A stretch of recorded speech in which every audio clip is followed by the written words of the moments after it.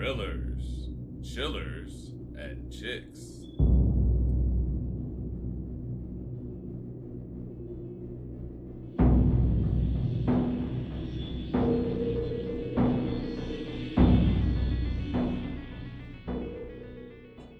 Hello, and welcome back to the special holiday episode of Thrillers, Chillers, and Chicks.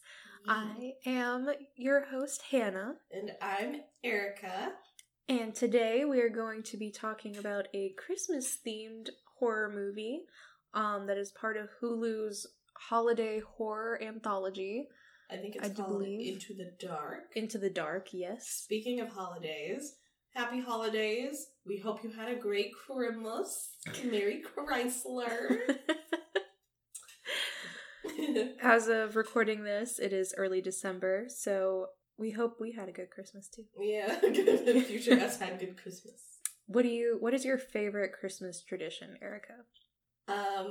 So every year on Christmas, we get family pajamas for the entire family. That's so cute. So my parents and me and my little brother get pajamas, and it's great. And they get like when we all had Pikachu onesies, and that was a time. It was great. That is adorable, and I would expect nothing less of your family. I'm already scouting. Our Texas listeners will know what we're talking about, but we recently got a Buc-ee's where I live. Oh my gosh, yes! And they have some real bomb onesie pajamas that come in family sizes, baby. And for those of you who are not educated on Buc-ee's, it is a gas station, but it is so much more than that. So much more. It is, I would venture to say, better than Wawa by a significant margin.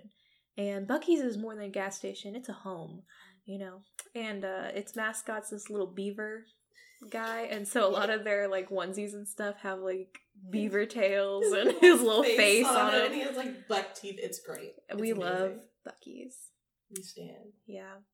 My favorite Christmas tradition probably has to be, so you know how they play It's a Wonderful Life like every Christmas Eve on loop? Oh, yeah. So when I was a kid, we used to watch like the first half of it, and then my parents would be like, okay, go to bed because Santa's coming. And they would finish, like, setting everything up for the next morning while they watched It's a Wonderful Life and ate all the cookies we left out for Santa. But now that we're older, we get to stay up and watch the entirety of It's a Wonderful Life, which is great. Because I've seen the first half of the movie, how old am I? At least 22 times. But the second half of the movie, very rarely. You can have the second half of the movie as a treat. As a treat. It's like I reached adulthood and they said, no, right to vote? The second half of It's a Wonderful Life. There you go, baby. That's how you know you reached adulthood. Amen. True that. So, today we are going to be talking about Pooka. Yeah. Which, from the outset, it looks like it's going to be a very strange movie. Like, Erica introducing me to it was like, okay, don't judge it by its cover. Yeah. Because it's a really good movie. And I wound up loving it. Yes. It's excellent. I think some people might be a little dissuaded by the premise of it because it doesn't seem to make a lot of sense at first, what they're kind of trying to go for. Mm-hmm. And in the beginning, like, I kind of warned her, I was like, so the first half of this movie, you're going to be like, what on earth? Like, what is happening? The hell is happening? Yeah, but in the end, they kind of all wrap it up, and it all makes sense. So speaking of, the beginning, the movie opens with the scene of a car crash, and we see a Pooka doll on the ground repeating, "Look at all the pretty lights," over and over again. And a Pooka doll looks something like a little demented teddy bear. They've got these big round eyes that light up blue or red, depending on whether it's in a naughty or nice mood, and a little mouth that kind of looks like the grill of a car. Mm-hmm. Kind of like a Jeep. Yeah. More specifically. Yeah. So, yeah, the movie opens. We see one of those dolls on the ground repeating, "Look at all the pretty lights," over and over again. And we cut to seeing our main character, Wilson, in a coffee shop where he comes across a bulletin advertising an open casting call. And as he is new to the city and looking for acting jobs, he decides to attend And in preparation for the audition, he reads a monologue from Charles Dickens' A Christmas Story, where Scrooge is talking to the ghost of Christmas future, wondering about the ability to change one's course in life, and if the future he sees in front of him is inevitable, or if it can be changed. But when he gets there, to the audition, he is instead asked to perform kind of a weird Simon Says dance, and the man calling out the moves has him do it faster and faster and faster until he basically offers him the job. Mm-hmm. And he tells him that he will be playing the Pucca mascot, and he explains to him that the Pucca doll is the newest toy, predicted to sweep the nation. They're expecting huge sales around Christmas. And Pucca, Finn explains, the whole, it repeats what you say in either a naughty or a nice voice, but the catch is you can't predict what it is Pucca will choose to repeat.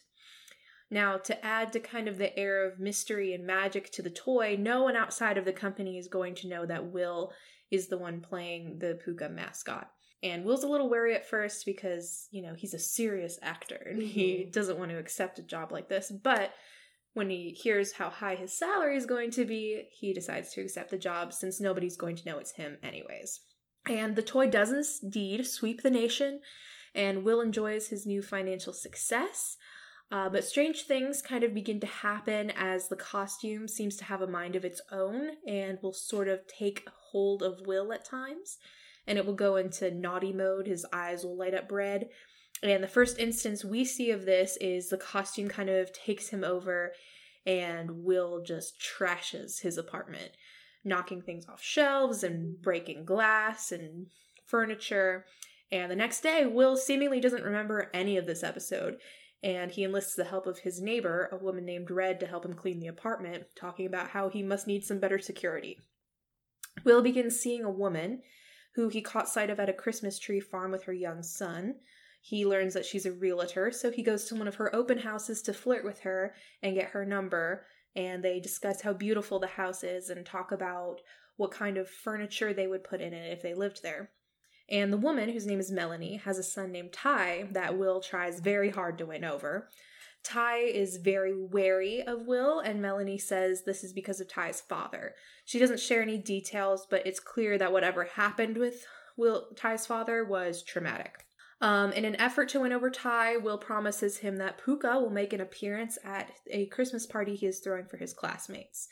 While there, the Pucca costume goes into a rage and attacks a boy who is threatening Ty. From here, we see Pucca and Will start to devolve into a more disheveled and angry being. Eventually, the Pucca costume appears as a charred and oil-covered version of itself with flames in its eyes. Will begins to tailspin as he is estranged from Melanie, and the Pucca dolls are mass recalled for all repeating the same phrase over and over again. Look at all the pretty lights. Despite the end of Pucca's popularity, Will continues to wear the torn and battered costume while stalking Melanie, and it becomes more and more difficult to differentiate between Will and Pucca. At one point, Will returns home and finds that Red, his neighbor, is dead and has fallen out of the window of her apartment. When he asks the EMTs on the scene who did this to her, they state that she did it to herself. This discovery causes Will to run up to Red's apartment, where he is attacked by the image of the burnt and oil-covered Pucca. After the attack, Will realizes that Melanie and Ty are in danger. After an attempted phone call, Will rushes to the Christmas tree farm, where he fights the oil-covered Pucca again and defeats it. He then runs to the house that Melanie was selling, where he first spoke to her, and is forced to watch helplessly as another version of himself fights with Melanie and destroys the Christmas tree that they have in the corner of their beautifully furnished living room. It is here that we learn that he is Melanie's husband and Ty's father, and Ty witnesses Melanie and Will fighting. Will offers to take Ty and Melanie to get another Christmas tree. They get into the car, and Melanie comforts Ty, who is clutching a Pucca doll in the back seat as Will speeds down the road. Melanie tells Ty to look at all the pretty lights, just before their car is hit by a drunk driver, who we now see as Will's friend from his apartment, Red.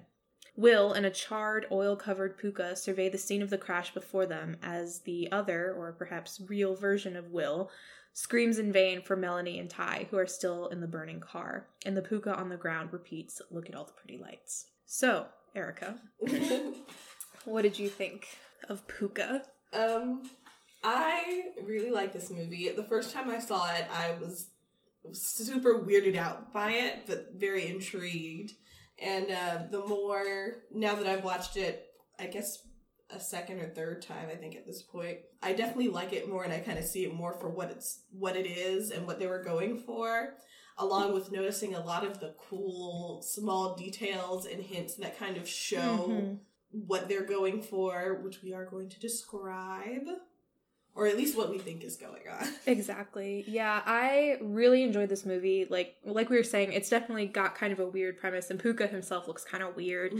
But I really enjoyed it, and they kind of, tease at what the whole movie's going to be about in the beginning with Will reciting that monologue where Scrooge is speaking to the ghost of Christmas Future, because that speech is all about whether or not future is inevitable, and are you able to kind of fundamentally change who you are as a person in order to change your future. I think in a lot of ways the Will that we're kind of following throughout the movie was him attempting to change himself and change his future, because the movie starts with him, he's saying he's starting over, he's starting fresh, he's new to the city, and, he's going to do things differently this time. And I think that's probably just his subconscious, wondering if he can do better.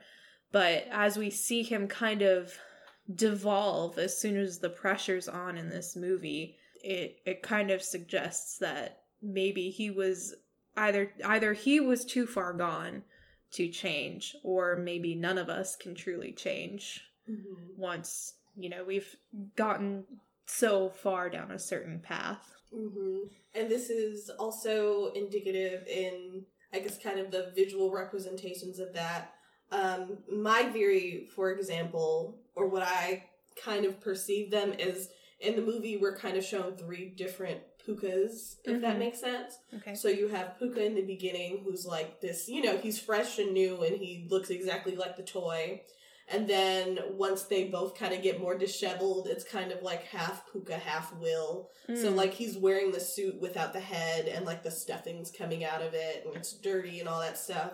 And then you have like the Puka covered in oil and with the flames in his eyes. And so I kind of perceived it in terms of that relation to A Christmas Carol as that first brand new Puka being kind of Christmas past or whatever. Then the present is the half Will, half Puka, because he's the one kind of trying to fight and save Melanie and Ty at the end. And then the future being the one covered in oil with the flames in his eyes, because that kind of represents that car accident, which is kind of where all the events sort of revolve around or lead up to. Yeah, it's really brilliant kind of the way they set it all up. And, even the way they designed Puka, you don't realize until later that his eyes kind of look like headlights. And, red, she has a red car, and you realize Will probably didn't actually know her name. Yeah. That was just the first thing he noticed about her.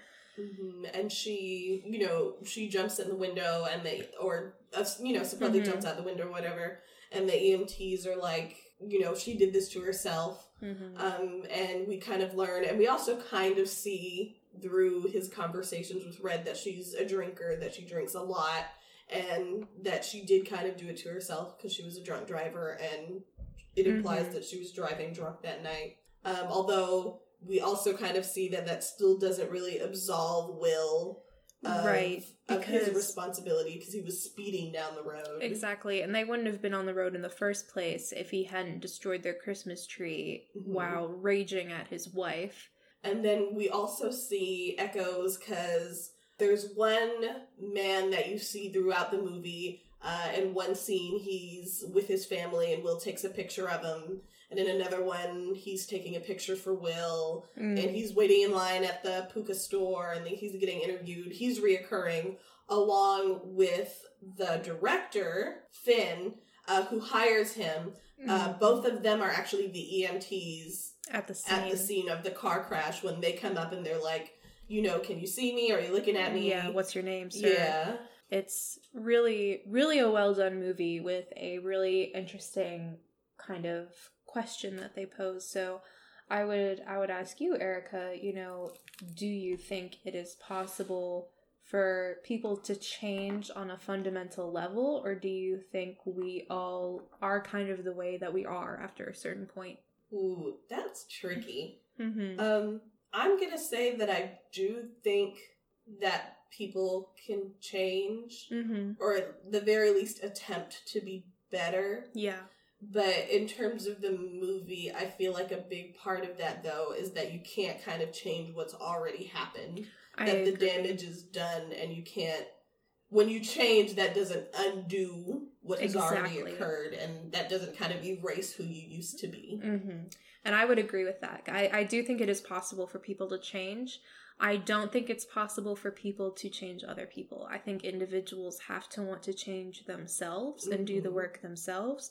But I agree also that, you have to accept responsibility for who you were and what you've done in the past, because who you were in the past may be different from who you are now. That person is still a part of you. Mm-hmm. And the damage that person has done is probably a part of other people. Yeah. If you've hurt other people, that damage is still with them, and you have to take responsibility for that.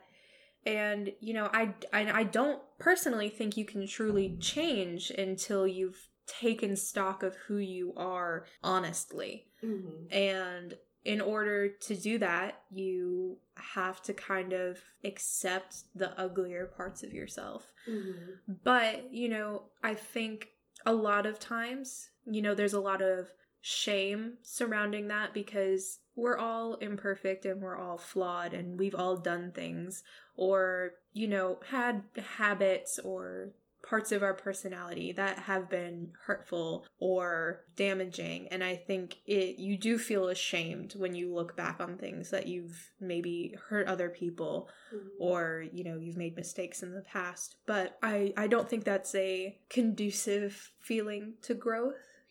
I think you're allowed to kind of grieve that you have caused people pain, but you need to learn to accept it and just use that as motivation to be a better person. Mm-hmm. Because we're all growing at the end of the day, and we're all learning to be better people. Mm-hmm.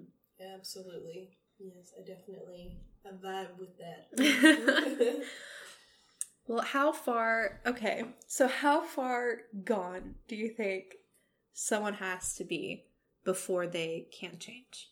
I think it really goes to the point of delusion in terms of what I've found, to the point where you can convince yourself that what you're saying or that your denial is the truth. Mm-hmm. I feel like I've definitely had people who I would classify as maybe not great people, or who have definitely hurt me in the past. Mm-hmm. And the big thing that has led to me really kind of not coming back, or being like, I don't think you're going to change, and I can't stick around for this anymore, is the fact that they couldn't accept that they had done anything wrong, or they couldn't even accept that they had done anything in the first place. Yeah. Or they kept trying to be like, well, it's not that bad. Like, I did this, or someone's done this to me, or I never said that. To the point of gaslighting, and they really can't accept that they've done awful things, or...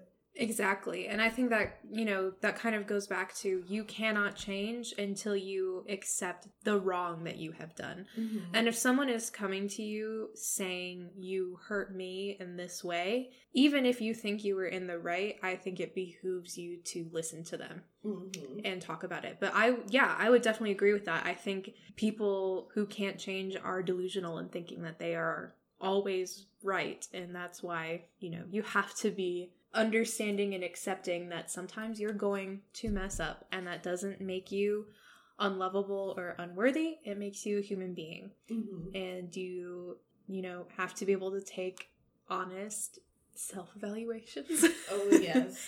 In order to continue to be a better person. Because to me, when I was thinking of this, and when you initially asked me the question of, like, can people change?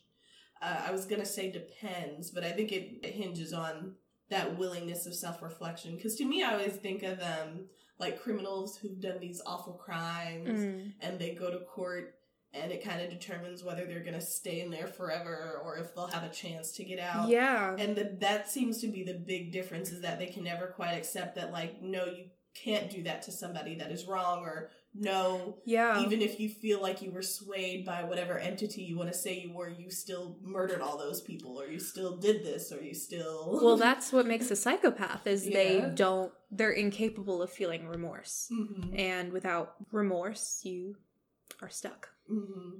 But, yeah. So I would rate this movie, personally, a 8.5 pretty lights out of all the pretty lights. What about you? I agree. I love 8.5 pretty lights out of all the pretty lights. But yes, if you haven't seen it, you should definitely go see it. Maybe not with your entire family, just because that'd be kind of awkward. Probably not a family movie, but still a really good time, still really cool. A really cool message, and it's really cool how it's done and how it's shot, the cinematography and the way they swap between the different entities and the different scenes is really cool. I really enjoy it. Yeah, an excellent movie. Mm-hmm. Definitely a great holiday watch.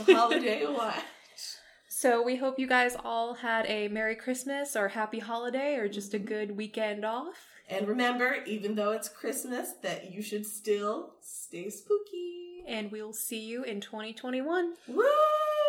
Yay! All right, bye, guys. Bye.